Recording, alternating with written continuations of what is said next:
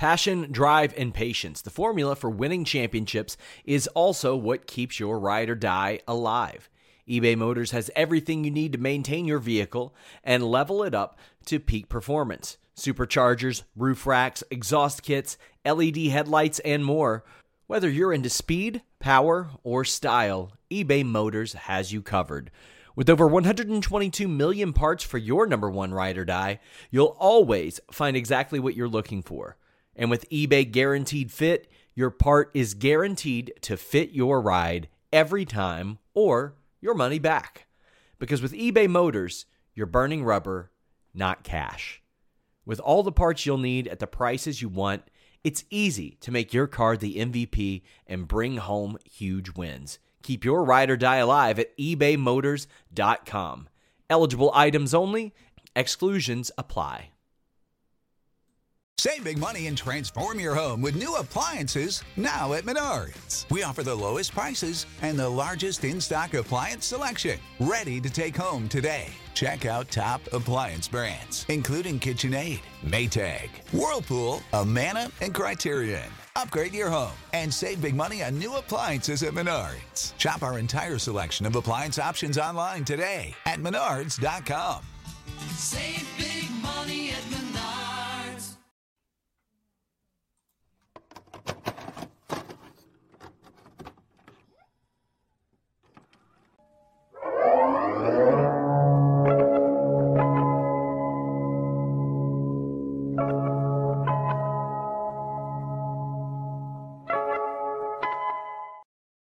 What's up, you guys? Sean Ross Sapp. It is October 3rd, 2022. Denise Salcedo has never looked better. Just kidding. Denise has the night off. She's out flying with Method Man. No, listen. That was the excuse. There's a very serious topic, and it's something I probably shouldn't bring up on the air, but I do want you all to keep Denise in your thoughts. She has violent diarrhea right now, and she couldn't make it to tonight's show. Now, I'm just going to let you guys know next week I will not have violent diarrhea. I'll be traveling to Canada, so I won't be able to make it. Will also be here next week. But listen, if you can't get enough of this fella, Thursdays, there's Day After Dynamite. Saturdays, there's Grapsody. And now for the next couple Mondays, we got the wonderful Will Washington. Triple W, I guess. There you go. Yeah, wonderful Will Washington. That's... Wonderful Will Actually, Washington. my grandfather's name was also Will Washington, except he's Will Woodrow Washington. So therefore, he was also Triple W. There you go. It goes down a generation. So was your father's name Will as well? No, my dad is Lee Washington. So you skipped a generation. Yeah, exactly. Yeah. I got that name. But yeah, I'm here. I see the chat is like, no, we want Denise. Well, you know what? You're not getting Denise. No, she really is. She texted me. She's like, look, Method Man's on my plane. And I'm like, take a picture with him. And she's like, we are not in the same tax bracket. I am not anywhere near that man. My she's God. like, he boarded far before me and is going to get off also far before I do. So when I was younger, like How High was one of my favorite movies. And, well, I'll just say this. I made my wife watch it, and I realized it was only one of my favorite movies because it was one of the only DVDs that I had. Mm-hmm. I didn't have a lot of choice because I rewatched it, and it did not hold up. It did not. Like, some of the jokes were very funny, and then the rest of it, I was like, I will tell you what. One of my close personal friends is in that movie. Really? Yes, she's in that movie. One of my oldest friends, people who have known me a long time, even though I podcasted with her at one point, like 15 years ago. Lark Voorhees. No. But this person does show her boobs in that movie in the first couple of minutes. And she's credited in the credits as Method Man's one night stand. It doesn't have a name. You know who she is in the movie if you know the movie. Yeah, absolutely. One of my closest friends. We talk all the time, probably at least 3 to 4 times a week. Absolutely one of my closest friends, Rada, and she was in that movie.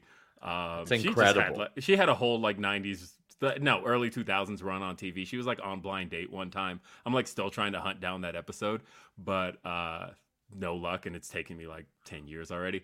But that's another one of my weirdo stories. You're connected to everybody. Somehow I know. you're connected to everybody. Well, guys, we want to be connected to you. Leave a thumbs up. If you want to get your questions, your statements read on the air, donate a super chat or a humper chat. Some of you might go, what's a humper chat? Because still, to this day, I get people to say, what? A match humps? What does that mean? It is a double entendre, my friends. It is a reference to camels that have humps, as well as something being a humper, as in dry humping, as in the sexual reference, as in it's really good if it humps. And we would appreciate it if you sent humper chats, which you can do before we go on the air, while we're on the air, any of the above. But that gets your questions or statements read on the air, like Carl saying SRS and Triple W. I dig it. Triple W is greater than Triple H. Well, I mean, I don't know. Maybe it's a triple thing, because even after SummerSlam, there was a run-in on that show, and that's all that Triple H books. So I'm thinking it's something in the water right now. We got WWE Raw tonight. Kate's Chicken Tenders says SRS upgraded his step host tonight. It didn't take much. Best and worst food on the road this weekend. Ooh.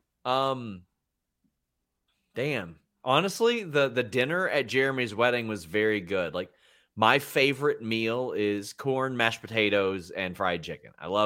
That's like a very simple, like, Southern meal. I love it. And they had that there, and I loved it. I didn't eat anything really bad this weekend. So, it was all pretty good, honestly. But hey, if you all want to talk about food instead of Raw, that's fine. But we did get a little Antonio Inoki tribute on this show that I wanted to kick off with. Unfortunate passing of Antonio Inoki. I think he was even younger than what I had realized, just because I have never known a wrestling world without Antonio Inoki being like a godly regarded name in it. Will. And I mean, even in MMA, like his legendary status would transcend. You would see the footage of Lyoto Machida getting slapped by Inoki. There was the awesome, like, I think it was the year 2000 where he slapped like 42 people in a row to transfer his fighting spirit over even. And that's what some of the younger generation might know him for, as opposed to the guy that fought Muhammad Ali, the guy who was one of the most instrumental people in wrestling history. What are your memories of Antonio Inoki? I mean, so again, I have the later memories, right? I have as the guy who was the foundational piece behind New Japan Pro Wrestling, the guy who really transformed the idea of mixed martial arts in pro wrestling, and just being that influential name in pro wrestling. That's who it was to me. That's who I always knew him to be, and that's the legacy he left for me. And that still in itself, when you think about all of the wrestlers who exist with any type of MMA style in their pro wrestling, it all comes back to Antonio Inoki. And considering how much we see it even on this episode of Raw, there's no doubt about the fact that he had a hand in everybody's style of pro wrestling today. Go out of your way, guys, to watch Billy Robinson against Antonio Inoki. I'm a bit of a homer. I'm a catch wrestling guy, but I think that's the greatest match that Inoki ever had. It should be on New Japan World. If not, there are ways. There are ways. I would never encourage you to pirate something, but you got to watch that match. And also, I mean, look back at what he did for Vader. I mean, he made Vader. Like, Vader being able to destroy him in the manner that he did, that carried so much weight. Rest in peace, Antonio Inoki. Sending our love to his friends, his family, his fans, and the like. Volub says, today is the day Will learns how to say my name. A fine Raw it was. Any updates on stage presentation from next week? So in our Fightful Select notes, Will, we had mentioned they're going to be hyping up the premiere tonight. And they do this sort of like every year out of nowhere. They'll be like, the premiere, please watch. Mm-hmm. Please don't watch the football game next week. But I hope they use this as a way to change some graphics, change the song, change the set. Because as we've seen, Triple H is plenty in on changing things, but I think it's a good opportunity to do that. Like, I love the minimalist setup of Clash of the Castle. I thought that was very cool. It looked different than here's a big screen. Do you think that we're going to see anything like that? I don't know that we do from Raw, because it hasn't been very long with the Raw theme song. It's only been this year. SmackDown like really needs it. It's surprising that that AC/DC song, which when they got it was already like 30 years old, is now the longest theme song SmackDown's ever had. And is that a correct statement? I don't know, but it feels like it. It feels like it. In my sleep every Friday night. Are you ready? Oh, God. It's actually pretty good, though. But yeah, no, I think SmackDown needs the upgrade more than anything. It's been a really long time since the premiere on Fox. They've had that theme song. Presentation got a little bit of an upgrade, but I don't know. It's interesting to me that you mentioned it does feel fairly random when they decide to do it, because like usually it's like first week of October, but I know that next week is the big Brooklyn show, so therefore you don't want to do this in the middle of St. Paul, Minnesota. You want to do this in Brooklyn at the Barclays Center with a crowd that you can count on to be one of your better crowds of the year. I don't know. Why did I lose focus? I'm trying to like get myself back in focus. That just made it worse. Why? Oh no. There we go. Mine does that to me all the time too. Mine does that to me all the time. Somebody's trying to say that song isn't old. Yes, it's from like 1990. Yeah. It's like, it's an old song. Just because it's new, relatively speaking, for AC/DC, doesn't mean that it's a new song. That song is over 30 years old. And here's the thing that I hate about that song, Will. When WWE would send us press clips of SmackDown, we would post them, because why wouldn't we post WWE footage if they allow it? Well, they were fine with it, but AC/DC wasn't fine with it. And their Autobot would immediately get us for the 0.3 seconds of, "Are you ready?" And boom. That's it. That's it. Yeah, that sounds about right. That's the reason I can't, because I've been flagged so many times for just times I'm at like AEW events, and like the 3 times that I've attempted to post just to my Twitter account, I'll be in the crowd, Jungle Boy, everybody's doing the hand wave, so I'm like, okay, I'll post this clip, and then immediately flagged, and I've had it happen 3 times now. So warning people, don't post Baltimore Tarzan Boy on your social accounts. Guaranteed you'll get hit, you'll get flagged, and it'll be from Sony Music. Happens every time. So I found out that the reason the Fightful account isn't verified is because we used to do that thing where we'd take the source code from videos and put it in our tweets. And when they get copyright claimed, whoever originally posted it, it also hits us with a copyright claim as opposed to a retweet. So we have so many of those on that account that they haven't fallen off yet. So that's why that account can't get verified, but the Fightful Select one is. Yeah. That's really interesting. Uh-oh. Yeah. So if you're... That explains a lot. Holy moly. If you're getting rejected often for verification, and you've had a lot of those that have been claimed, that's probably why. That's really interesting. I would not have guessed that. Yeah. That's crazy.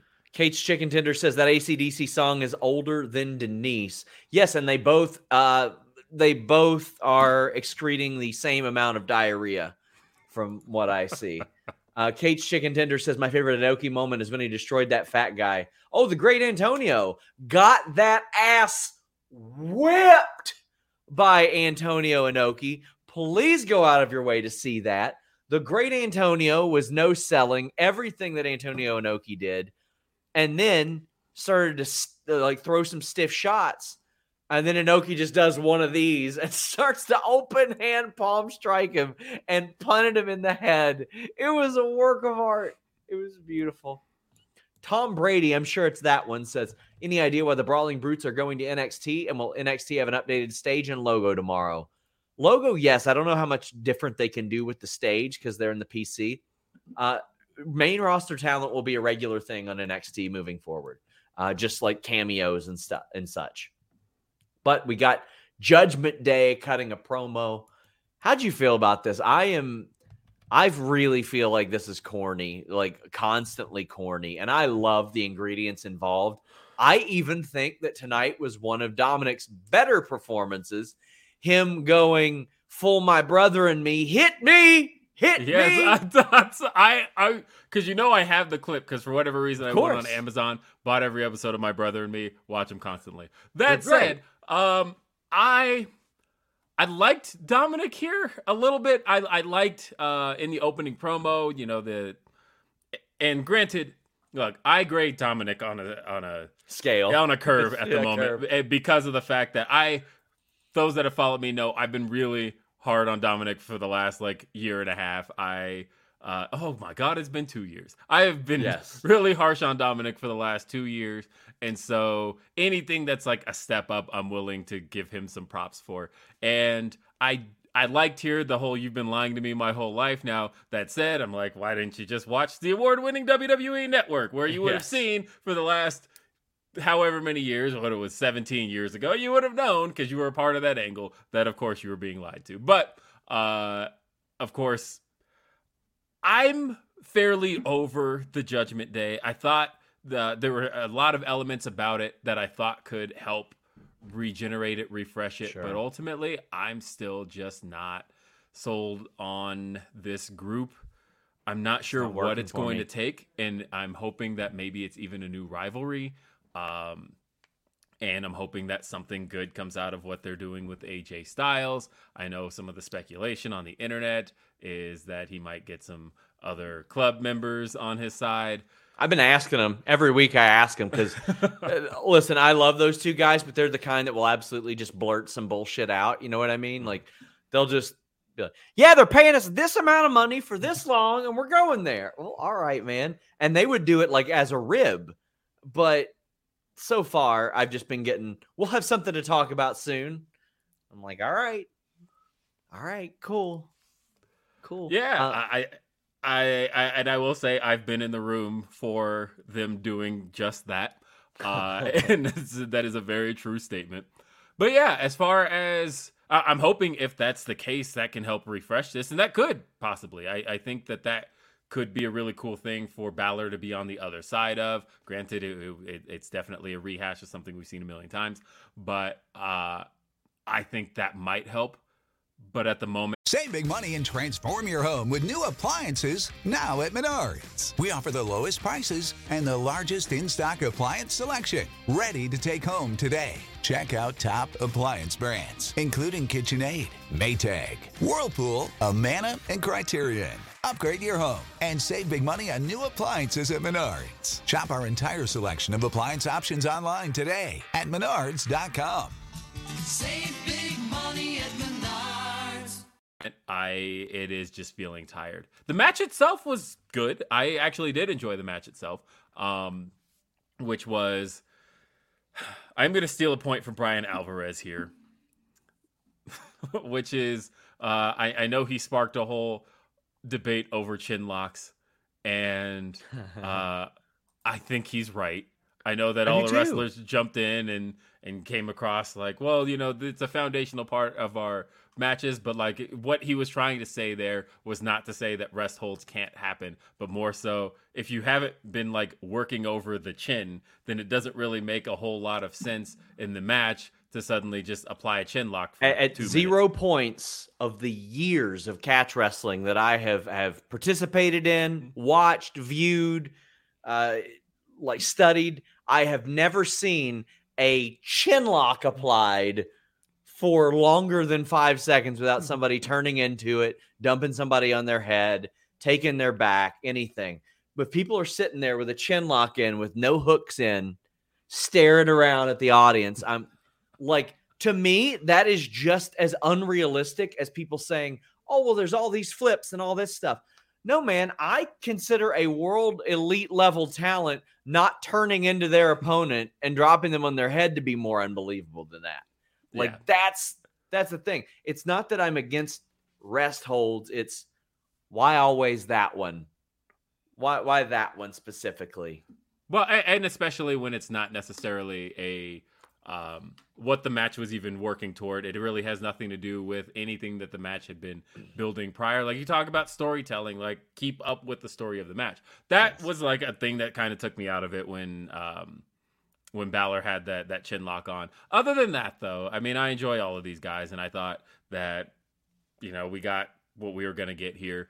The story, of course, coming out of it was that Rey Mysterio got pulled out of the match. He got distracted by Dominic. Finally, AJ Styles is just sick of this shit because at the end of the day, he wants to win one of these matches, and he wants to win against the Judgment Day, and Rey Mysterio is holding him back. He shoved Rey Mysterio after the match because the Judgment Day and then afterwards the beatdown happened on AJ Styles. Like, I want to see where this goes. Yeah. But ultimately, you got to do something else with the Judgment Day. All of this has been going on too long. AJ feels like a guy, just a guy, and who knows how much longer you're going to have AJ Styles, but it didn't take Vince McMahon long to realize, oh, this isn't just a guy. This is somebody special that I should have had way before I actually did. And I'm sure if Vince had a do-over, he would have never let AJ Styles leave 20 years ago or whatever it was, because he quickly was in favor of him. But on the positive side, he didn't have to do much. He didn't have to do any of the legwork for AJ Styles. He had a ready-made guy, came in, literally just got to push him to the moon. And that's where he struggles. That's where he struggles, is doing the legwork.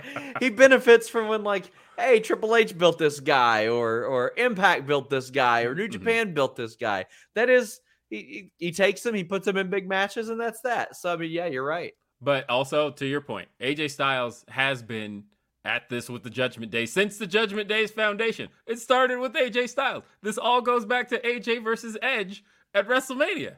Yeah. This has been going on pretty much all year. I really need something else from these guys. Michael Keys says, good brothers, brother. Hey, Denise, you look different. Orion Ben says they did Dom no favors by having Solo segment follow him. All Dom had to say was, you know who my daddy is? It's Rhea. And Solo says 6 words and boom. I mean, that's got to be the payoff at this point, saying everybody talks about who my dad is. It's Rhea. And also, I am going to update the article we have that just reads, who is Dominic Mysterio's father? It's Rey. It's Rhea.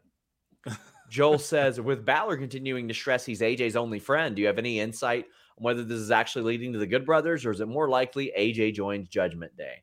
Well, I sure hope it ain't AJ joining the Judgment Day, because I don't want to hear him cutting these promos too. Because it's not that they're bad, it's just I'm not interested in them. I am incredibly interested in Damian Priest, Finn Balor, and Rhea Ripley as competitors. I think they're all great. But this and what they're having them do is not for me, Will. No, not for me. Kate's Chicken Tender says, Rey is a bad fodder. Jesus Christ. Bobby Lashley backstage. This was maybe my favorite thing on the entire show. Mustafa Ali is backstage. And Bobby Lashley says that he wants new blood. He wants to face new people. Mustafa Ali shows up and he's like, okay, I'm up. Lashley's like, I see you hustling. I'll make sure you get your chance. I'll make sure it happens. And Ali's like, no, I'm getting it tonight. And is like poking him in the chest and all this stuff. Tonight's Raw did a lot for enhancing the visibility of smaller talent compared to bigger talent, even though the bigger talent won all of those matches. Otis won, Strowman won, Lashley won. But the story of this match was that Lashley could not kill Ali, or Ali would not die. He did the Yokosuka cutter. He did all kinds of stuff to Mustafa Ali. Couldn't pin him. There were 2 times I was like, oh, that's going to be it. The spine buster. I thought that was going to be it too. Even though that doesn't finish matches for him, I thought that was going to be it for Ali. He wouldn't get counted out. He got back in the ring. And he wouldn't tap out to the hurt lock. He passed out. Now, keep in mind, in the middle of this, you get these amazing spots, like Ali doing the 450 onto Lashley's arm, which sold me a ticket. I thought Lashley's arm was broke. I rewound it and everything. I thought this was a phenomenal way to reestablish Mustafa Ali for when they absolutely don't use him again for 3 months. But how'd you feel about this one, Will? So from the top, I thought that the little pre-tape they had done backstage with, or not backstage, I don't know where they were, but when they caught up with Lashley, and he talked about Backstage-ish. everything. Yeah, it's backstage. He was arriving, and I thought all of that was great. I thought that Lashley, Lashley hasn't always been the greatest talker, but I've always been a proponent of believable talkers. Yes. That he comes off, especially in this run, as somebody that I just believe. And he came off well here. And then I thought Ali showed a lot of fire. I thought that the match did exactly what you were saying here. I have one little gripe with it, and it wasn't with anybody involved in the match. But I liked, I agree, the arm spot with Lashley. I believed that for a second there. I thought, is we okay here? But hey, when wrestling sells me a ticket, I am all in on it. I actually bought the countout spot. There were a lot of things in this match I bought. And I thought Lashley's facials were really great here, as he just couldn't get over the fact that Ali wouldn't stay down. Lots of stuff I liked about this match. I thought that for the story they were trying to tell, I don't think the crowd quite understood what was trying to be told here. Because I thought that the crowd was really just buying into Ali just getting beat down. They just like Lashley beating the hell out of people. Yeah. I think that they were anticipating a little bit more of a stronger reaction for Ali and Ali's comebacks and things like that, of like him making it into the ring, beating the 10 count. It felt a lot like, I hate making AEW comparisons because then people are like, oh, you're an AEW show. But like a good example of this style of match being done well is like Wheeler Yuta and Moxley, where you have somebody who isn't quite on the other guy's level, but won't stay down, won't die, keeps making the comeback, feels valiant, and eventually wins over the respect of the guy that beat him. I got that that's what this match was trying to do here. I just don't feel like the crowd, and the crowd's probably going to be a topic throughout the whole night here, but I thought in this particular match, they weren't quite giving Ali the reaction that I think the match was calling for. A moment like that, a match like that, can make somebody maybe forever. March 29, 2004, I'll never forget it. Shelton Benjamin beat Triple H. And in that moment, I was like, it's my favorite wrestler right there. Like, what doesn't he have that I like? And not only that, they went above it the next week, and he beat him by count out. Yeah. And then like for a while, that was sort of the story, was like, even if he didn't pin Triple H, he was Triple H's kryptonite type of thing. And he couldn't really do anything. And that type of thing can really establish somebody. And I'm hoping that they, even if it's not with Mustafa Ali, I hope that they do that and they really implement that and make something special out of somebody with that. Because in WWE, I think it could work just as well as anywhere. Like, that's like, eventually when Roman drops the title, like, that's got to be a role for him where he's out there and he's like, I don't even wrestle on SmackDown. I don't know what I'm doing here. And then somebody beats him or gives him a run for his money, and he's like, oh, shit. But after this, we got Rollins setting up a future feud again with Bobby Lashley, stomping him in the face. I thought this was great how it threaded through. And then Riddle came out. Riddle is, talking about his experience in the fight pit, the fact that Rollins plays second banana to Becky, to Roman. He says he's going to kill. He's going to kill him Kill in the him. fight pit. Bold. We haven't heard that since Goldberg. Bold. I would have waited until Saudi to maybe do that. Maybe wait till Crown Jewel before you start throwing that little threat around. But hey, Philadelphia, I don't know. Hey, there's blood in them streets. He is going to kill him. And I liked everything about this. There wasn't a single part of this I wasn't into. I thought that the barbs being traded back and forth were sharp and but again, believable from all sides. Really the only part I wasn't into was the obvious pre-tape from Daniel Cormier. Were we supposed to be was he under the impression that he was making the announcement in that? Because I felt like that's kind of how he was wording it. But I feel like he probably filmed that. He probably filmed it last week. And then a PR person probably hit up Helwani and said, hey, break this news, brother, because they do that here and there. And that's a smart thing to do, to have the top MMA journalist break it to millions of MMA fans. It's a very smart thing to do. But yeah, I think it kind of undermined what Cormier did there. And I will say this, I know Cormier is close with the Creed brothers. So, I mean, like, he's connected to pro wrestling. When Fightful covered UFC in Buffalo in 2017, we sent like a big team there, and Brandon Thurston was among that team. And Cormier was deep into a weight cut and miserable. This is his 205 weight cut, so he ain't happy. But as soon as Brandon Thurston starts talking about WrestleMania, he brings up like gate numbers, attendance numbers, all that. I posted a clip tonight of when CM Punk was doing a Q&A when he was in the UFC, and Daniel Cormier crashed it, and he goes, hey, is that phone number you gave me really Seth Rollins' number? Because I'm going to call him. Like, he's a big Seth Rollins fan. He was there in Santa Clara for the title win. There's a video of Daniel Cormier in cheap seats, like marking out over Seth Rollins cashing in and winning the title. So this has long been something that could happen. And honestly, I think that him facing Brock in Saudi at some point will be better than whatever they tried to do with Cain Velasquez, because I don't think Cain was good at wrestling. Just because a couple people saw him in AAA do a springboard arm drag, they went, oh, shit. Oh, he did an arm drag. Wow. Hey, that's the clip era of pro wrestling. That I is, know. if you can literally just clip something and then make it that. All the Kane Stan accounts. He low-key ate that. That's exactly how it goes. That's the era we live in, though. And then unfortunately, when it comes to matches, like, I don't know, I had arguments about that specific match, the Brock Lesnar Cain Velasquez match. I had people tell me it was good. I know that whole thing was horseshit. Look, there's the worst 6 months of a top title booking I've ever seen in my life, maybe outside of WCW.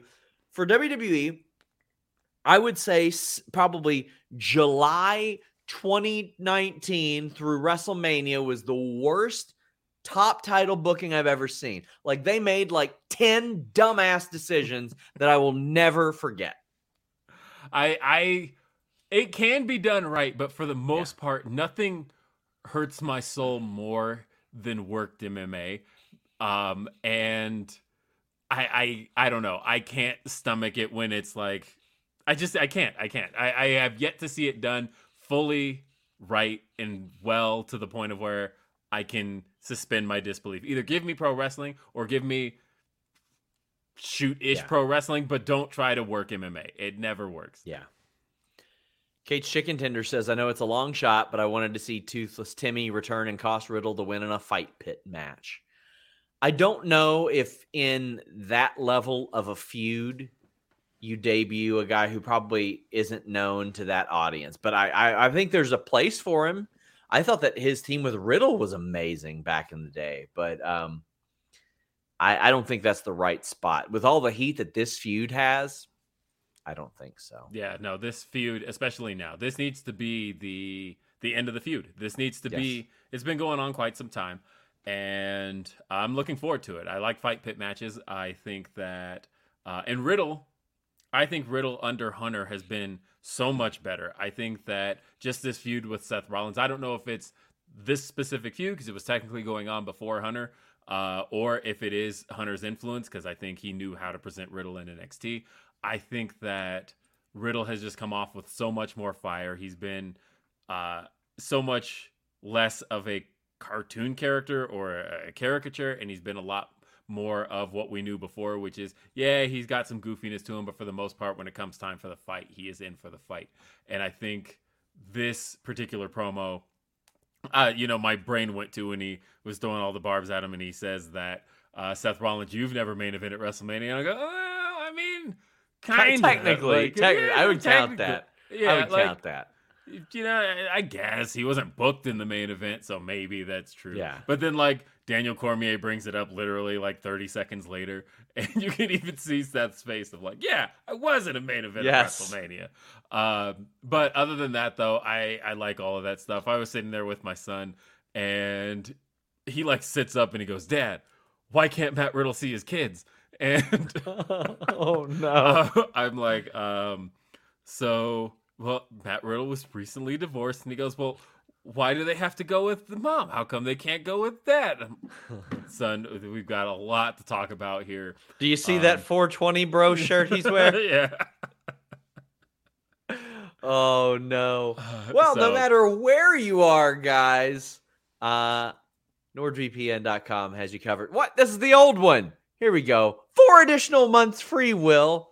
How about this? 4 additional months free. You can change your virtual location with just one click. It works on all your devices. Phone, laptop, desktop, PC. I'm pretty sure it even works on that Winged Eagle back there, that 98 version. I'm pretty sure you can get NordVPN.com/Fightful on that as well. But it also has that online threat protection. You can block online trackers and annoying pop-up ads. And not just that, NordVPN.com/Fightful allows you to subscribe to all those services you want, but you can't get the AEW Pluses, the WWE Networks, and you'll get pay-per-views much cheaper than what you're paying in the States. UFC pay-per-views, I always get them with NordVPN.com/Fightful. And now you get 4 additional months free, a 30-day money-back guarantee, a great deal on NordVPN.com/Fightful. What do you have to lose? What do you have to lose? Your bank balance is going to thank you. You'll be able to watch more stuff. It's a good time. NordVPN.com/Fightful.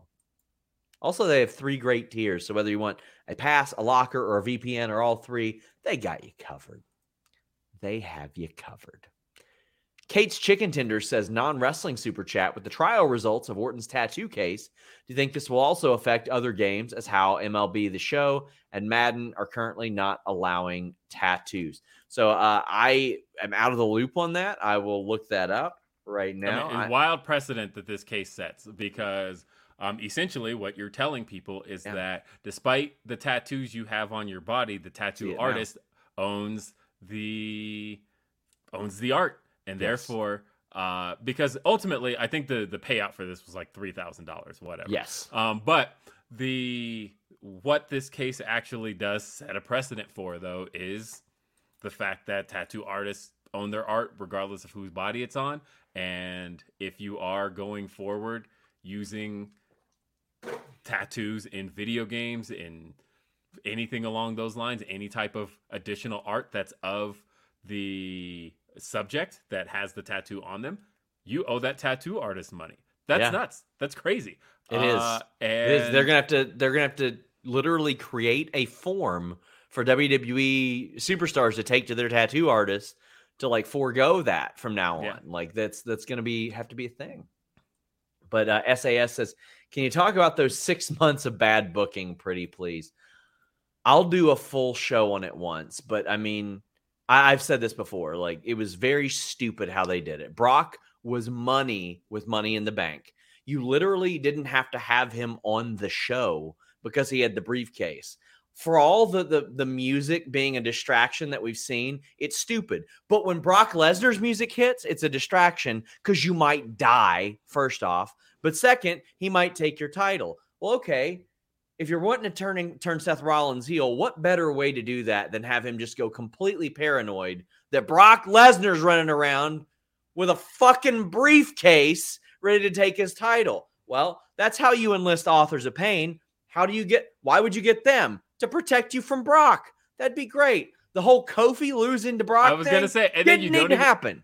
But then the thing is, and even if you're going to do that, look, that was sure the way you turned that around, right? Is that, well, Seth enlisted all this help, but it turned out Brock wasn't even going to cash in on him. He's surprised, cashes in on Kofi Kingston, and you still can do the Kofi moment where he loses, but it doesn't have to be a match in which Kofi had a whole week to prepare for and still got squashed. And instead, Cain Velasquez can piss off somewhere. He can just go get fucked, pardon my language. But that era was so difficult to cover because I had one person that I will never forget, and I've said his name. It's NXT Julian is who it is. That troll on Twitter who said to me, had the balls to say to me that the Roman Reigns attacker storyline was as good as season 1 of The Sinner on USA Network. I almost had a coronary over that. Like, there were still people defending that. And I'm like, this isn't good. It's not good. Oh, it was truly terrible television. The whole, like, having a camera angle on the thing falling on him was just so bad. It was bad. It was bad. Truly awful television. I agree. That nearly soured by watching at the time. But I'll do a podcasts. I'll do a full podcast on that one day. Meet Norman says, "What's good, SRS and Will? My Dynamite seats are front row on the ramp. There's a chance I can scissor daddy ass on National Scissoring Day. Then there's Wardlow versus Brian Cage. Love me some big meaty men. You know the rest. Hose me down and take my money." Well, I appreciate you, Meet Normus. I mean, hey, you practice what you preach there, right? We've got the QR code. I mean, you know the drill with this stuff now. They put a lot of hints in there. It's very, very deep.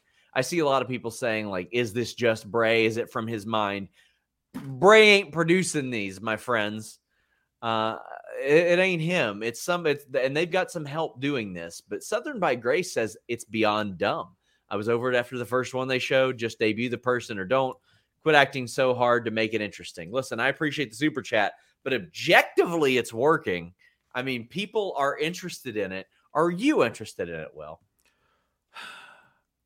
Look, I am very anti-Bray Wyatt, and so I have a really hard time. And when I say that, for those of you who don't follow the stuff I do, when I say that, it's from the perspective of you not liking people with middle school audio-visual class gimmicks.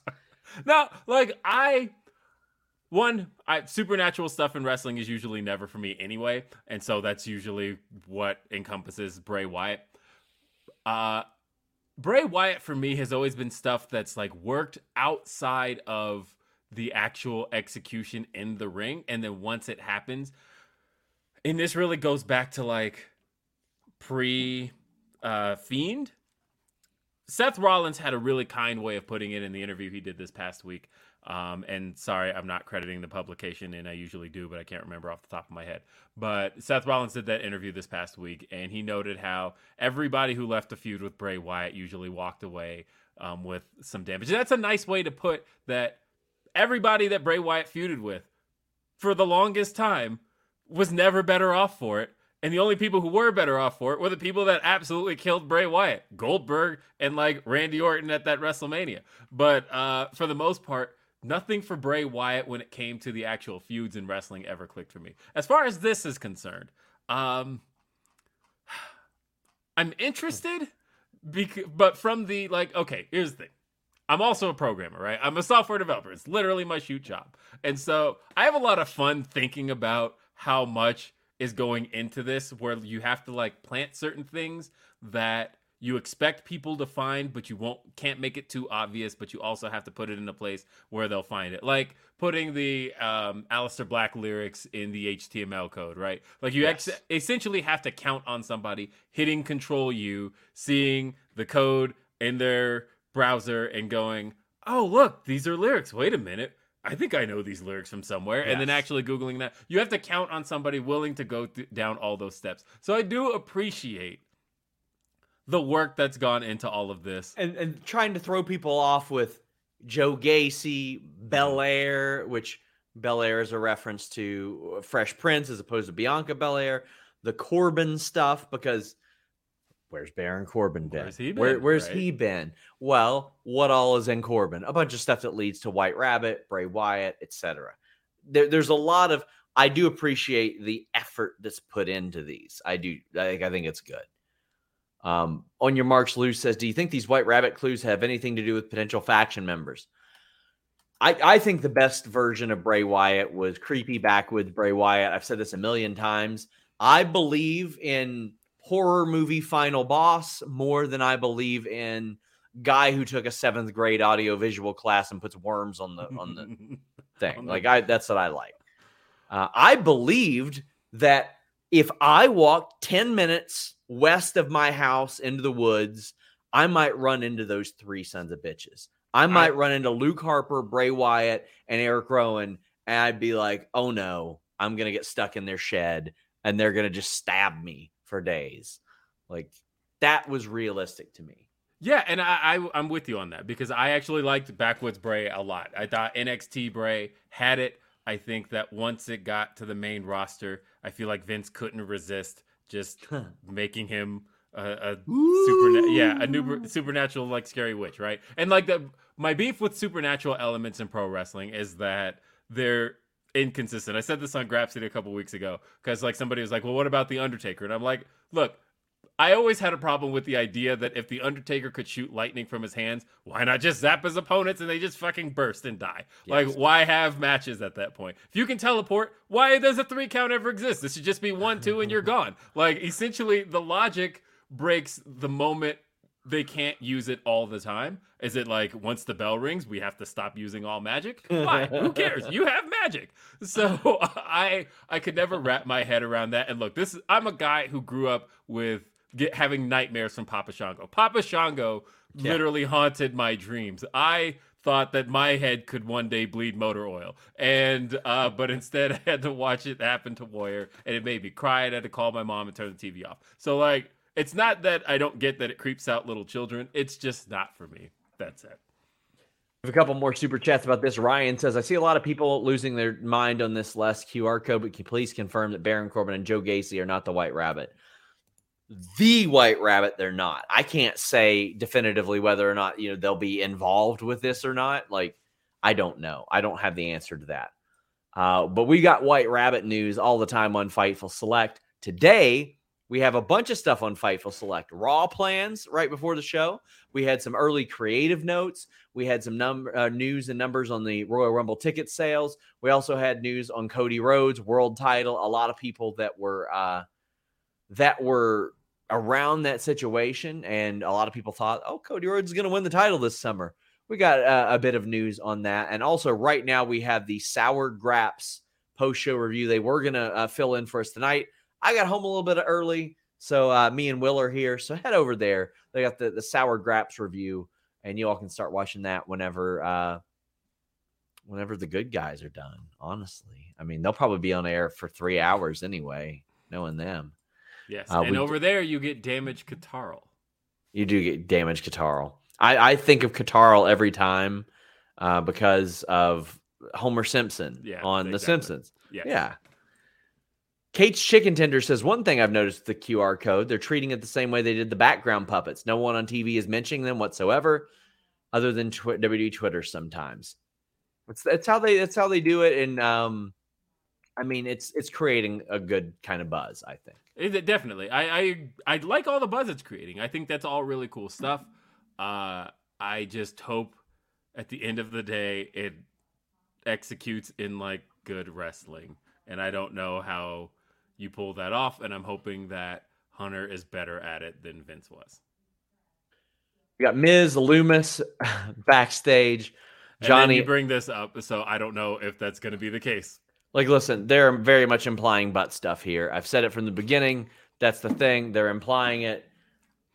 It's another creepy Loomis segment. Loomis, he still hasn't wrestled, has he? What a phenomenal gig if you can get it.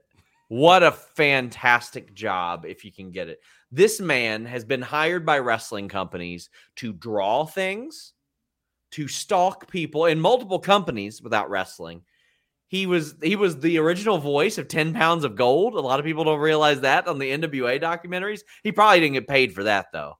But if Nick Aldis wasn't getting paid, he definitely isn't getting paid. But, I mean, like, phenomenal work if you can get it. Shout out to Dexter Loomis for getting that money. Do you have any particular thoughts on this? This stuff has not been for me, and I really wanted it to be. I liked it at first. I liked when it was the kind of background distraction stuff. The way it was all introduced, I thought was really cool. And then because it was so unlike the way WWE presents things. And him getting arrested in the background, all of that stuff, it ended up spilling its way into NXT just to tie up that loose end. All of that was cool, but somehow, some way, it still devolved into just like hokey WWE Vince era stuff. I thought the cutting of the ring the other week was really bad. And that almost didn't need the zoom in. I thought the zoom in, if you had done that as a wide shot, I think it probably would have looked better. But when you came up close and it looked so hacky, it looked bad. And then this particular segment here backstage, I thought was just more of the same, just kind of silliness. And it's not hitting for me. It stopped hitting weeks ago, and I am very much looking forward to it coming to an end. Ryan Ben says, props to Johnny and Loomis for the Trading Places reference. Well, Miz wakes up, and one of my favorite parts about waking up when I was a kid was all the delicious cereal, Will. But as you get older, you can't just eat cereal. It's full of sugar, unhealthy food, carbs, all that stuff. Not with magicspoon.com/Fightful. It has all the flavors you love.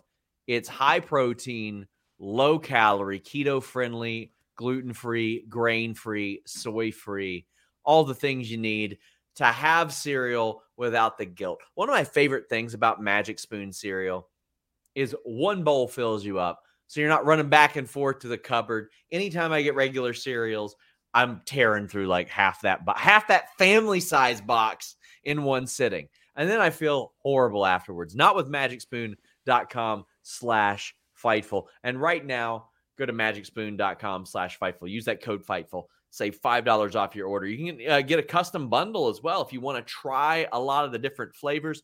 But they have all the flavors you love, my friends.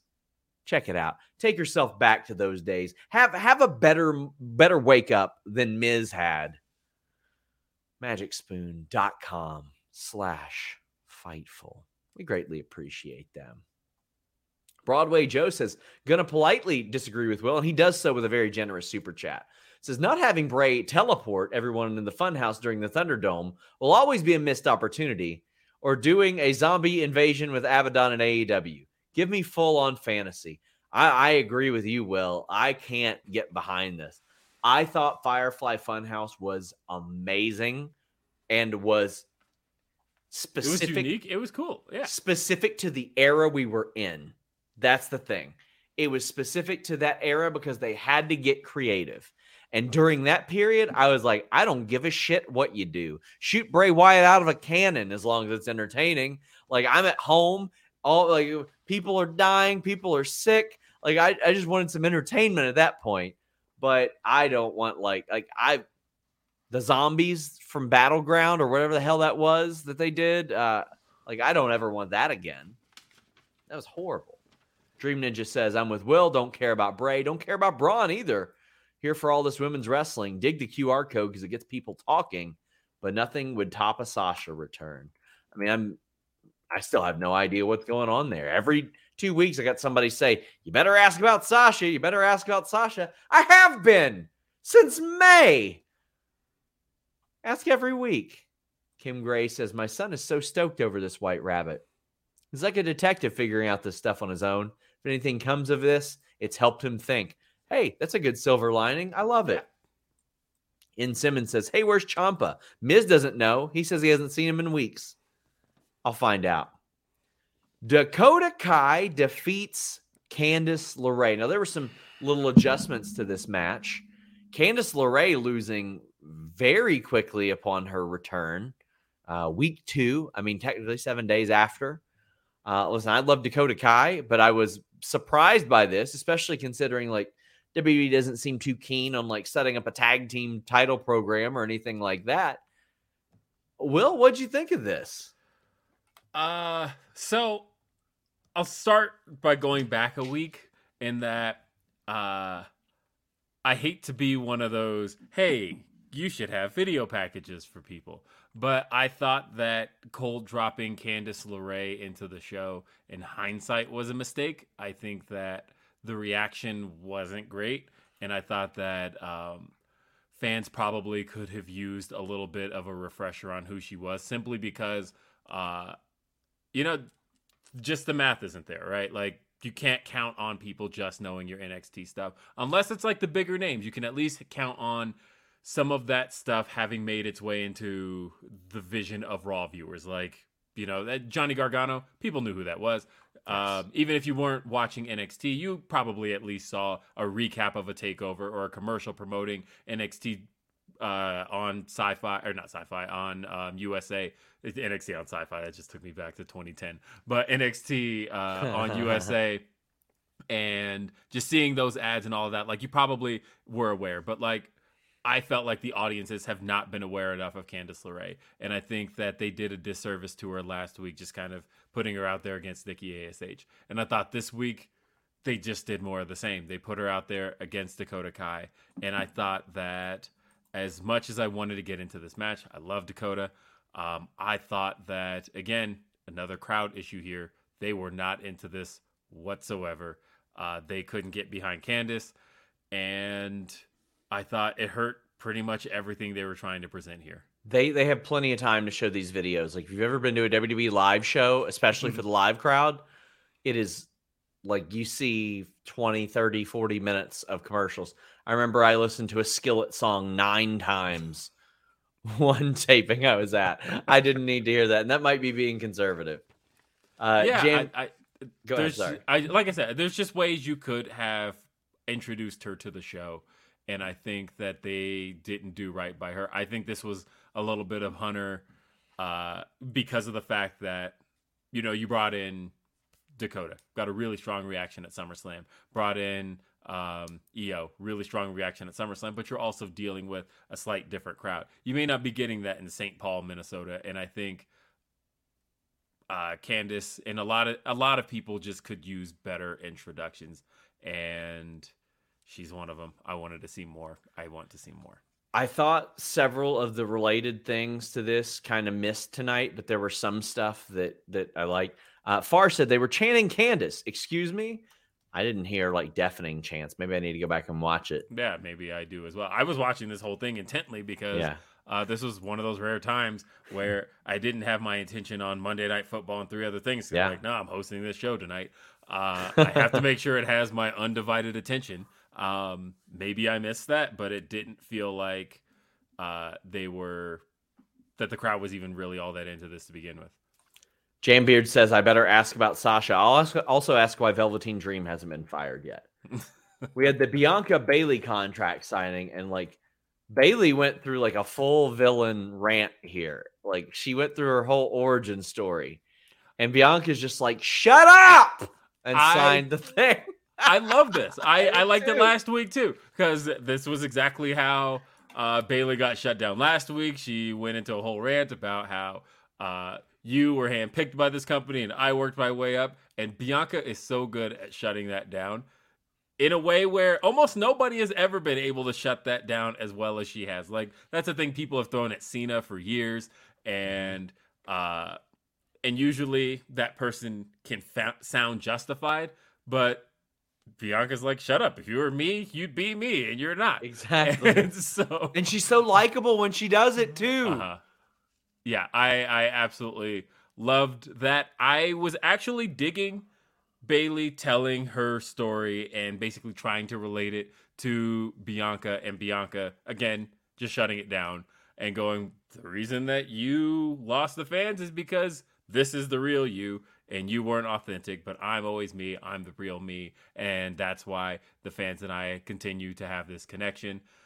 It dragged a little long, but ultimately, I liked everything that came out of this. And this is probably the match this Saturday, I'm the most excited for.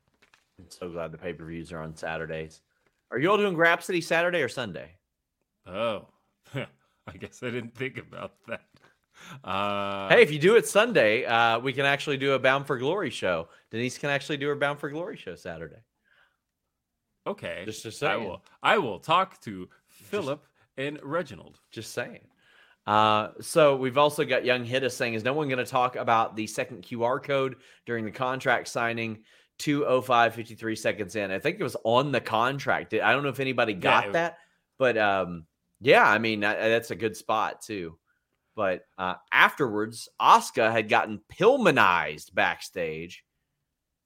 I like that. But what I didn't like was whatever it is they had Alexa do. Like, she stared at the camera one too many times. Tonight! I was like, come on, man. I thought she was like waiting for a cue and then didn't get it and was just still waiting for it and didn't get it. And then finally got the cue to go ahead and make the challenge. And I'm like, look, I saw the Raw plans. Thank you, Fightful Select. But I just want to know when you're going to challenge EO. Yes. We did have the spoilers that this would be the main event. And it did main event with Io Sky winning. Another distraction. But I got to say this, that moonsault to finish it was a beauty. Dick the Cock Johnson says, seems as though Bianca may need two ladies for backup. Yeah, so they got beat down after the match. This felt like it went on forever. Felt like they smashed Asuka's poor ass with the ladder. It's like waited for her to slide in. They're like, no, right to the ass. And then there it went. Lorenzo says, do you think Sasha and Naomi are returning Saturday since Damage Control took out Alexa and Asuka? Do you think that's how it happens? No. I think this is how, for now, Bayley gets the championship. I think she wins. I think the ladder match is kind of the perfect setup to not have to pin Bianca, have the odds against her with Damage Control not on her side, and ultimately Bayley walks away with the championship. Bianca still gets to look strong and valiant, but coming up short. I think ultimately this, I don't know anymore. Like at one point I was like, okay, they're definitely coming back. And then I thought maybe Survivor Series, Boston, War Games seems like the perfect place to have Sasha Banks return. And that's been where my brain's been this entire time. I think you can get a monster reaction in that hometown. But I think right now, this needs to serve as... I think it would be a bad spot to bring her back. I think that this isn't it this Sunday. Saturday. Sorry, I'm in the habit still of thinking WWE premium live events are on Sundays, but they're on Saturdays. I love it. I love it so much. It's so great. Dorian says, why haven't they had Asuka wrestle the past 5 weeks? She wrestled a couple weeks ago on live events. As far as TV, I don't know, but she was teaming with Alexa on live events recently. K775 says, do you think Alexa or Asuka will turn on Bianca Saturday and cost her the title? I mean, I don't think we're past the possibility of Alexa just joining a Wyatt family again. I think that they can't help themselves and they'll go to that eventually. As far as this, I don't know. I think turning on, I mean, because they got their asses beat. Turning on Bianca at this stage would make no sense because you would essentially be aligning with the people who, like, I would not align with anybody that Pillmanized me. I just couldn't. Of course. No friggin' way. No chance. Yes. I think that would be a really bad turn. I don't think that's where that's going. Chicken Tenders Jambeard also says that feud, the Buddy Roman situation and Brian situation gave us twin red beards. It was so bad. It was so bad. I don't know if Brian Zane has done like a video on that yet, but I can't wait till he does. We had, I thought, a pretty fun couple of matches. Otis defeating Johnny Gargano. Didn't see that coming. I didn't see that coming at all. It sort of made sense within the story. I just hate that it was surrounded by so many other like distraction, interference, and all that. But Austin Theory, and it seems like Austin Theory is sort of moving in on Otis a little bit too. He's like sort of taking control of Gable and Otis. But Johnny gets cracked in the head. It makes sense that he would get beaten by a guy like Otis after that. I thought the match was good. This leads to Braun coming out and having a slapper with Chad Gable. I just want to say, as Zach says, I popped so hard for the German to Braun. It was easier for Chad Gable to German Braun than it was for Braun to powerbomb Gable. And I love that. I love that. That is wild, but true. And But I loved all this. I thought this was a blast. This whole connected thing I thought was good. Austin Theory doing the A-Town Down thing. I still think it's corny as shit, but my God, throwing that into that was the corniest way I've ever seen anybody ending a promo. All right, look, I have to talk about A-Town Down as a theme song. I just do. Guys, A-Town Down. It's a phrase came out of Atlanta hip hop scene. If you're going to use it, at least have a song that even remotely sounds like it's out of Atlanta. Yes. And there's plenty of artists that you can draw influence from. There's Luda. There's Outkast. Draw influence. AEW books like 10 rappers every time I go to the area. There's anybody you could have drawn inspiration from. And instead, give you a song. You have the least A-Town sounding song going, A-Town down. Nothing in Atlanta sounds like that. Nothing out of Atlanta sounds like that. Go find literally anything else if you're going to use that phrase. WWE.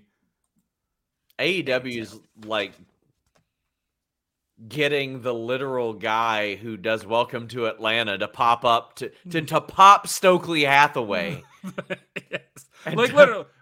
Call Jermaine Dupri. Call anybody. Call anybody out of the Atlanta scene to just come, even just supervise. You don't even have to have him do the song. Just have him stand there in the studio and go, okay, this isn't it at all how anything out of Atlanta would sound. Hate the song. It drives me nuts hearing that song yell A-Town Down. And that was the only mark on what I thought were like 3 really great segments. The Strowman Gable match, the Otis Gargano match. I even thought it made sense for Gargano to lose. Luis says, Chad Gable forever. And Joel says, I'm glad they aired that Chad video package on Braun that he posted on Twitter. Really got over their history. So I liked all of that. So I want to say, I hope they don't do that regularly in that way. I love the Road 2 style videos, but doing it in the WWE promo style, like, interview was so funny to me. Like, it was so hilarious because I couldn't take it seriously because what it reminded me of, Will, was those Maury Povich setups.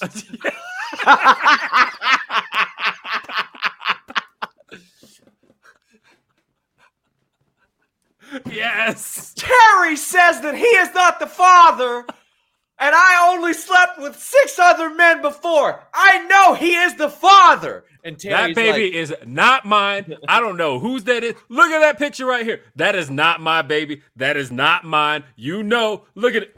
Look at this, Maury. That is not my baby. Oh, my God.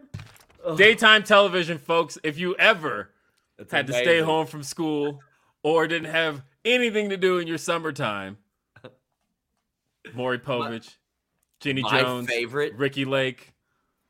I think my favorite, it was Maury Povich, where he would have people on that had phobias.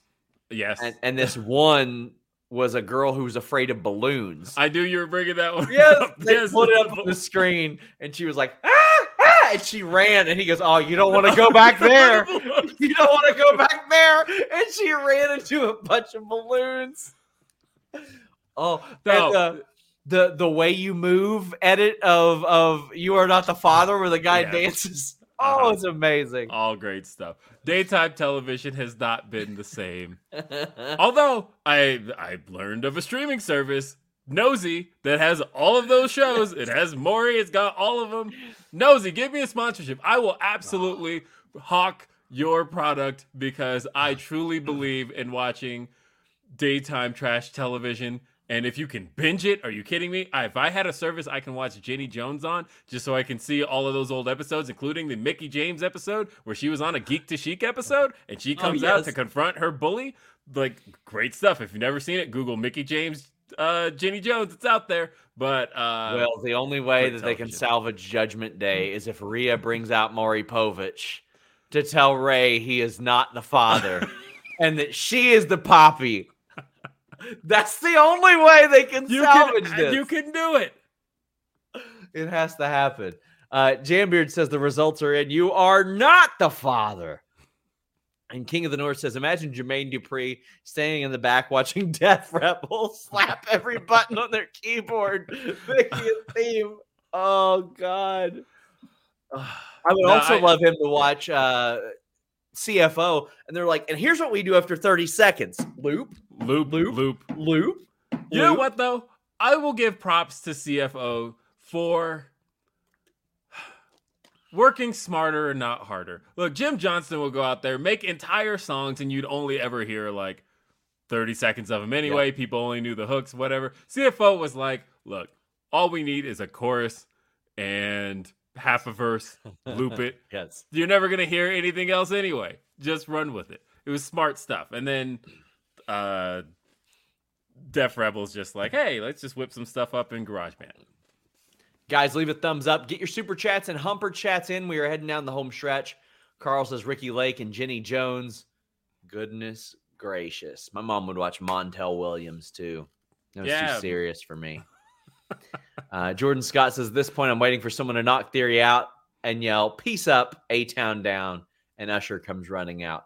I mean, I will give WWE credit for one time, like when they had somebody get hit by a paint can and then Macaulay Culkin just rolls out. And I was like, yeah, that's amazing. The Edge promo. Oh, God, I thought this was awesome. He talked about how his family is involved in this feud with Judgment Day now. And he didn't even want them involved because they don't even like what he goes through now. Like, when he's going down the stairs, his kids hear his bones pop and crack and all that stuff. Beth was getting involved, and she was never supposed to be there. By the way, almost no payoff for that. She just popped up one week, and that was that. But Edge bringing up the family here, I thought he killed it right here. I always think promos like this should be utilized more than here I'm going to take a mic and tell you everything that I hate in front of a huge audience. But how'd you feel? Yeah, I loved all of this. I thought that it was nice to see. Edge talked about that. The first thing he said in the promo was, I have been a little bit of a character since I've been back, and but lately I've been a lot more me. And that's what I love seeing from people. I love when wrestling is real, and I don't mean shoot, but what I mean is when I feel like I can connect with people. And look, I am 35 this year, and I'm a dad of 2. I can certainly relate to certain things. I haven't had a career-ending injury or anything along those lines, but I'm definitely out of shape, and so I hearing the things that he's talking about there were things that just felt personal and felt relatable. And he brought it back around to the fact that, look, I introduced Judgment Day to the world, and he talked about how he doesn't know how much more time he has left.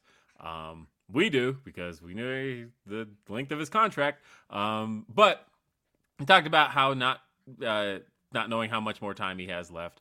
And I liked all of it. I liked everything he had to say here. And he brought it back around to the one thing he never did was quit. And he talked about ask Taker, ask Cena, ask Foley, ask all these guys I was in rivalries with. I don't quit. And I will not quit. I'm not going to quit this Sunday in the I Quit match. I love it. I thought it was effective. It did what it was supposed to do. I thought it was rad. Jambeard says Phil Donahue for the win. Joseph Molina says, anyone remember Richard Bay? I don't remember Richard Bay at all. No. I don't know who that was. Art says, can we discuss fans who both watch WWE and AEW, and they specifically not to Google a talent they have never heard of, and they have a match on AEW, but go out of their way with all the QR code stuff? Seriously. I mean, I don't think it would hurt AEW to do like a 1-minute video, and they've seen that and they have adjusted that. I personally think that if Mance Warner wore a QR code on his singlet, none of us would be talking about this. So I mean, I said that maybe it is in AEW's interest to just like steal a little bit here. Put a QR code up on the screen, and it just leads to an episode of Road 2. And It's like, look, you need a little bit of background on this? Here it is on the screen. Go I like watch. that. I'll say that because it is, I do feel it's a little bit disingenuous when the argument comes up. So you have to just keep in mind who you're engaging with when you decide to engage in that argument. Because like AEW's had introductions that were kind of blind that just worked. Look, they just dead dropped Eddie Kingston into the show. It was freaking awesome. You were just like, okay, this guy's just coming out here talking shit, facing Cody, and you loved it. The same with Ricky Starks. Actually, with Ricky Starks, you got like maybe, what was that, like a 45-second video package, and then you got a Ricky Starks match. You've had guys who have had success out of being dead dropped into the show. It's a matter of your willingness to basically accept it and what it plays into and how it's followed up on. The wrestling is never going to be a one size fits all type thing. Yep. Where you can just blanket say that this thing worked, so this thing else, this other thing has to work.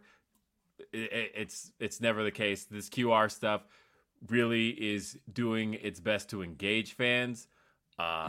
And I think that you have to commend WWE for that. That if you're actively pulling people into wanting to solve the mystery, that's a little bit different than leaving them with kind of nothing. And I don't care about, because I'm well aware of who Mance Warner is. I'm well aware of who Juice Robinson is. So, like, I don't care about these arguments at all. But I say that it doesn't really compare because one is still actively trying to get you to do things, and the other isn't quite.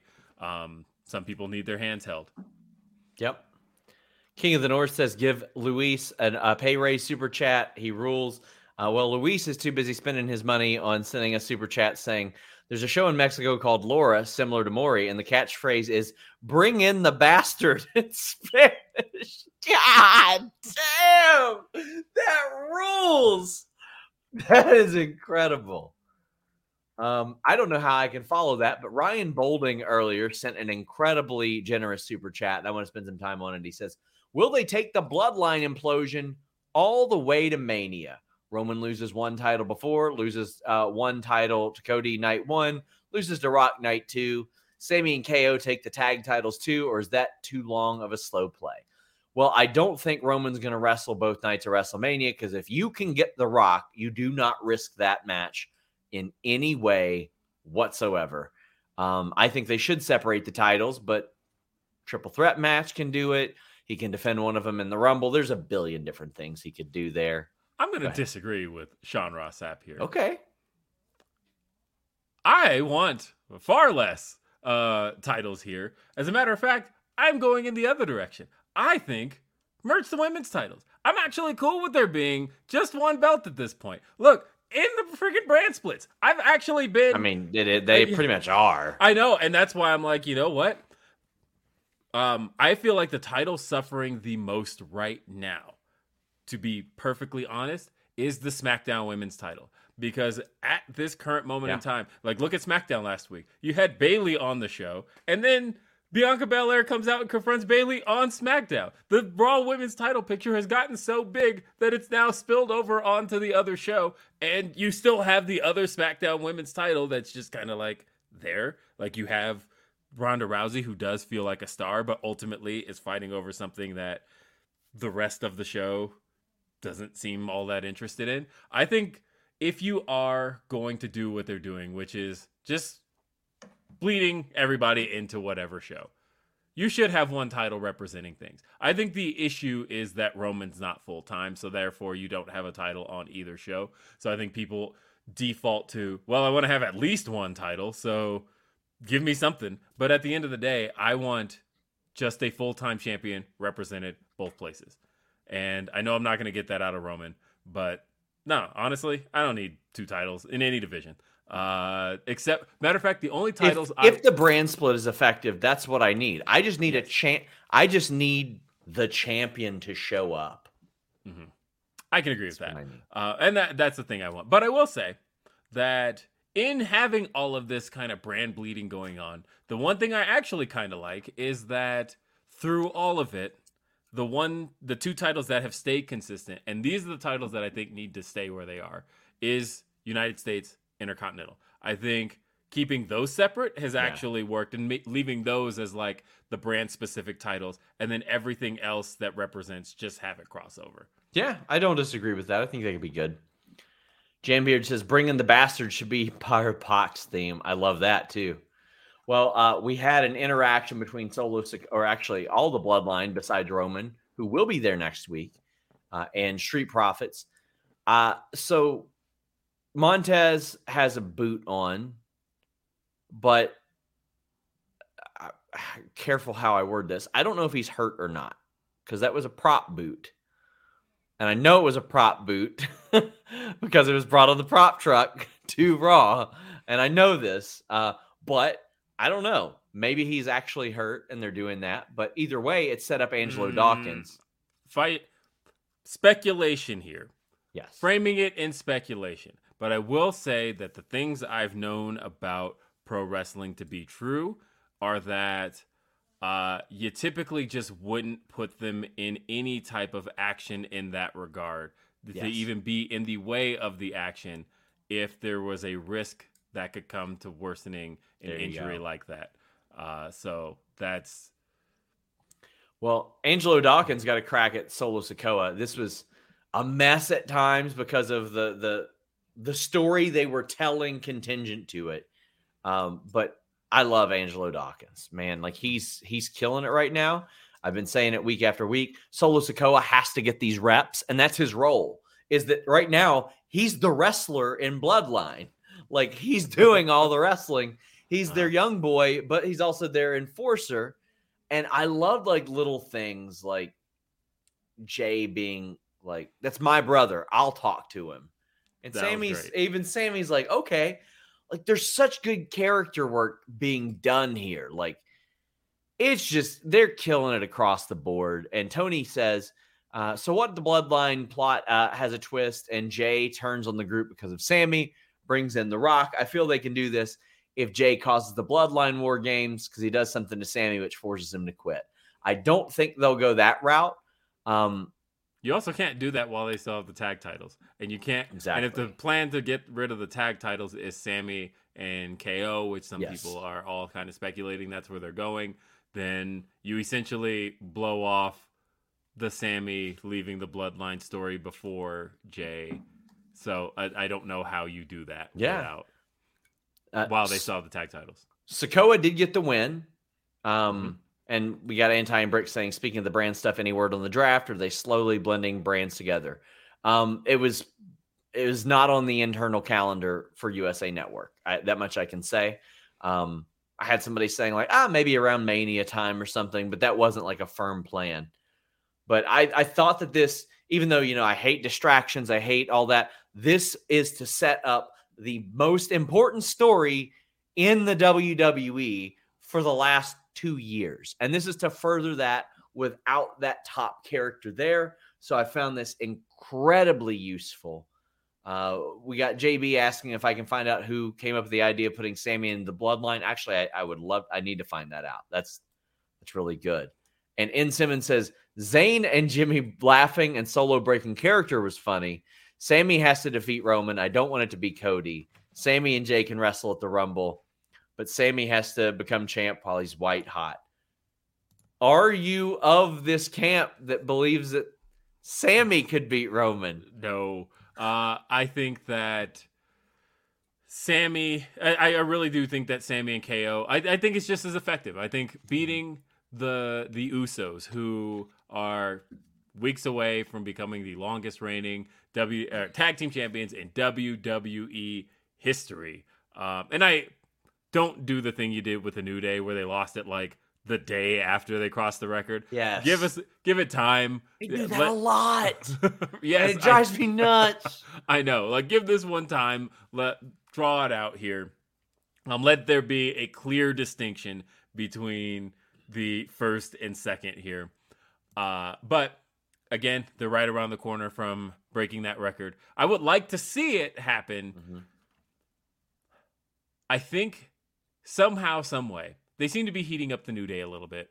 What I would do in this case is, I know we've seen it a million times, Usos versus New Day, but I think there could be stakes to it if you put the titles on the line between the Usos and the New Day, like as close to them tying the record as possible. So that way, like, the New Day is the only thing that can stop them from beating this record, and have the New Day trying to protect their top spot, and then eventually they retain over them. And then we go with the Bloodline, the Usos, against Sami and KO somehow. I don't know how we get there. It's now clear that we don't need Sami to be the one outsmarting them. I don't know how we eventually do it. I think I kind of do. Okay. So now that I said that out loud, I feel like Roman came off so endearing when he gave that hug to Sami in that opening segment of SmackDown. When Sami hugged him, he looked kind of annoyed, and then he gave in, he smiled, he hugged him back, and the fans really bought into that. So, of course, Roman's got to be the one who turns that all around, who betrays everything, all the trust you just gained from him. The one that he's been the one who's been, he's kind of taken to Sami. He kind of likes him. He's a little annoying, but he's cool. Yes. He's been the one. So he needs to be the one ultimately who gives the go ahead to stick the dagger in his back. But I think ultimately, because the Usos are going to have had such a prolific title reign, it's just as effective for Sami. Sami's beef here is with Jey Uso. I think it'll end up being just as effective for them to win the titles there. I honestly think when he does it, it has to be pinning Jey Uso. It has to be Sami Zayn pins Jey Uso when they win those tag titles. I agree. I completely agree with that, because that's the story. Sami and Jey doubting, or whether it's doubting or jealousy or whatever it may be. And I really think that Sikoa being so loyal to Sami really adds to this. Yes. It really accentuates it so much, because Jey has another reason. Even him being like, that's my brother. He's just constantly reminding him, that's my brother. Well, Solo got the win here. Angelo continues to kill it. That was WWE Raw. But again, if you want more Will Washington, he's all over the place, especially here on Fightful. Over the next 7 days, you'll see him 3 more times, including here again for Raw. But tell the people what you do. You also have a show with Denise every week. Sorry That's to hear right. that, but yes, Denise and I host a show called After the Week. It's just getting started. We're only 4 episodes in. But yes, Denise and I host After the Week. That's every Sunday. And that's at youtube.com/Denise Salcedo. And it's getting more fun each week. We're tweaking the format a little bit. We decided not to end the show on a sour note, so we're no longer ending the show with our worst pick of the week. Now it's we now end on our best of the week. So that way we're not like, this freaking sucked. Anyway, bye. So that's fun. I do host Grapsity every Saturday, noon Eastern, 9 a.m. Pacific. That's not going anywhere, except it might go to Sunday, depending on when I talk to the guys today. And we also host a show every other week called Ask Grapsity. Mm-hmm. And it's turned out to be an every other week kind of thing. We weren't sure when we were going to do it. We didn't really have a schedule planned, but every other week is sounding like the way we're going to do that, because it really just depends on when there's stuff to answer. I got really, really deep this past week because somebody asked a kind of a triggering question.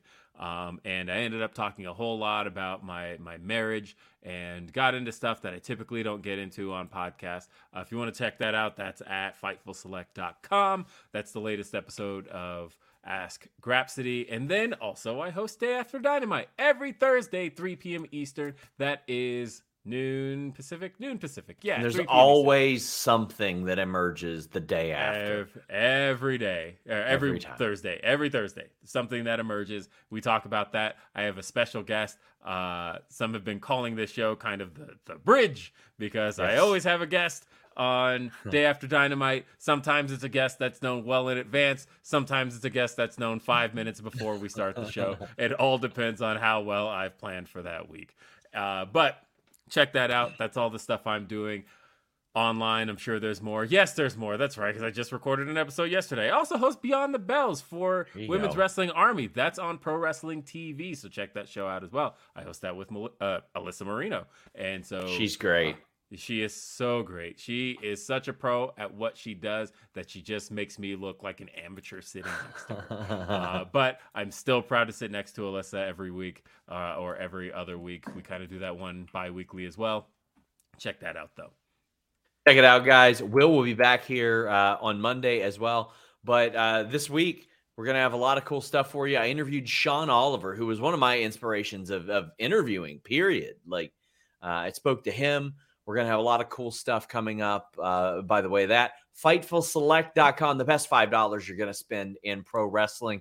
I know a lot of you signed up for the gossip of last month, but we got a lot of good stuff. It's accurate stuff as well. FightfulSelect.com. And in addition to it's always at least 2 exclusive news posts a day. We got about 25 shows a month as well, all for $5. Greatly appreciate it. I think next week when I'm in Toronto, Jimmy's going to do a Q&A as well. So you'll probably have Ask Rhapsody as well as a Jimmy Q&A. So check it out. FightfulSelect.com. I think we have one more super chat.